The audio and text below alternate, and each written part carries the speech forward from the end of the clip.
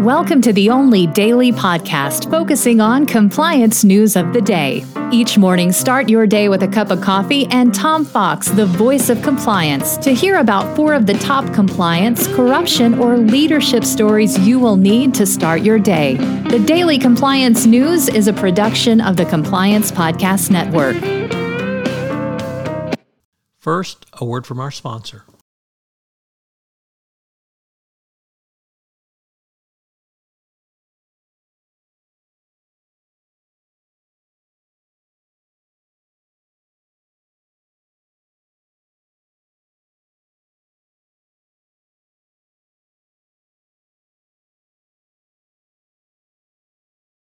The Daily Compliance News for January 7, 2021, France fines Big Tech edition. And we begin with that story as France has fined, France's privacy regulator has issued fines of $169 million against Google and $67 million against Facebook for making it too hard to reject cookies. As reported in the Wall Street Journal, the regulators said that it required several steps to reject cookies and that leading users use technology which only requires one click, but Facebook and Google do not. Once again, it's interesting to see regulators in the EU and France much less afraid to fine Facebook and Google than regulators in the United States.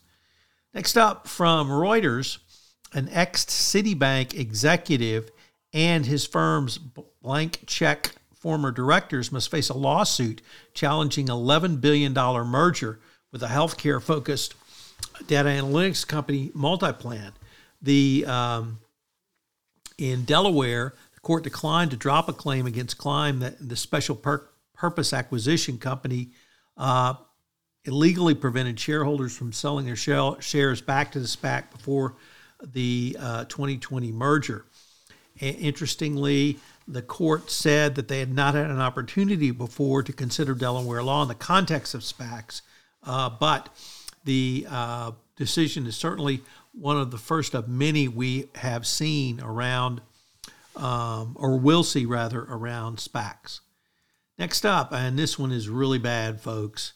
There's a juror in the Ghislaine Maxwell case who was a victim of sexual abuse, and that person did not disclose that in their jury questionnaire nor in the voir dire. The juror, turns out, works for the Carlyle Company, but he said he was a victim of sex abuse as a child and that his story helped sway other panel members who questioned the credibility of some of Maxwell's accusers. The reason I say this is bad is this is probably enough for a mistrial because he did not disclose this information. According to other reports, the Department of Justice has advised him to seek counsel. He's in a world of trouble, and the jury verdict may be in a world of trouble, and it would surprise me to see the Department of Justice agree with a motion for new trial. And finally, from the New York Times, Kazakhstan's huge Bitcoin mining industry is upended by the unrest in the company. And this is the first time we've seen the Bitcoin industry really hit by a climate change catastrophe, national emergency, or other large disrupting event. So it's going to be interesting to see what happens to the price of Bitcoin going forward. The Daily Compliance News is a production of the Compliance Podcast Network and a proud member of C-Suite Radio. Thanks so much for listening. I hope you'll join me again tomorrow.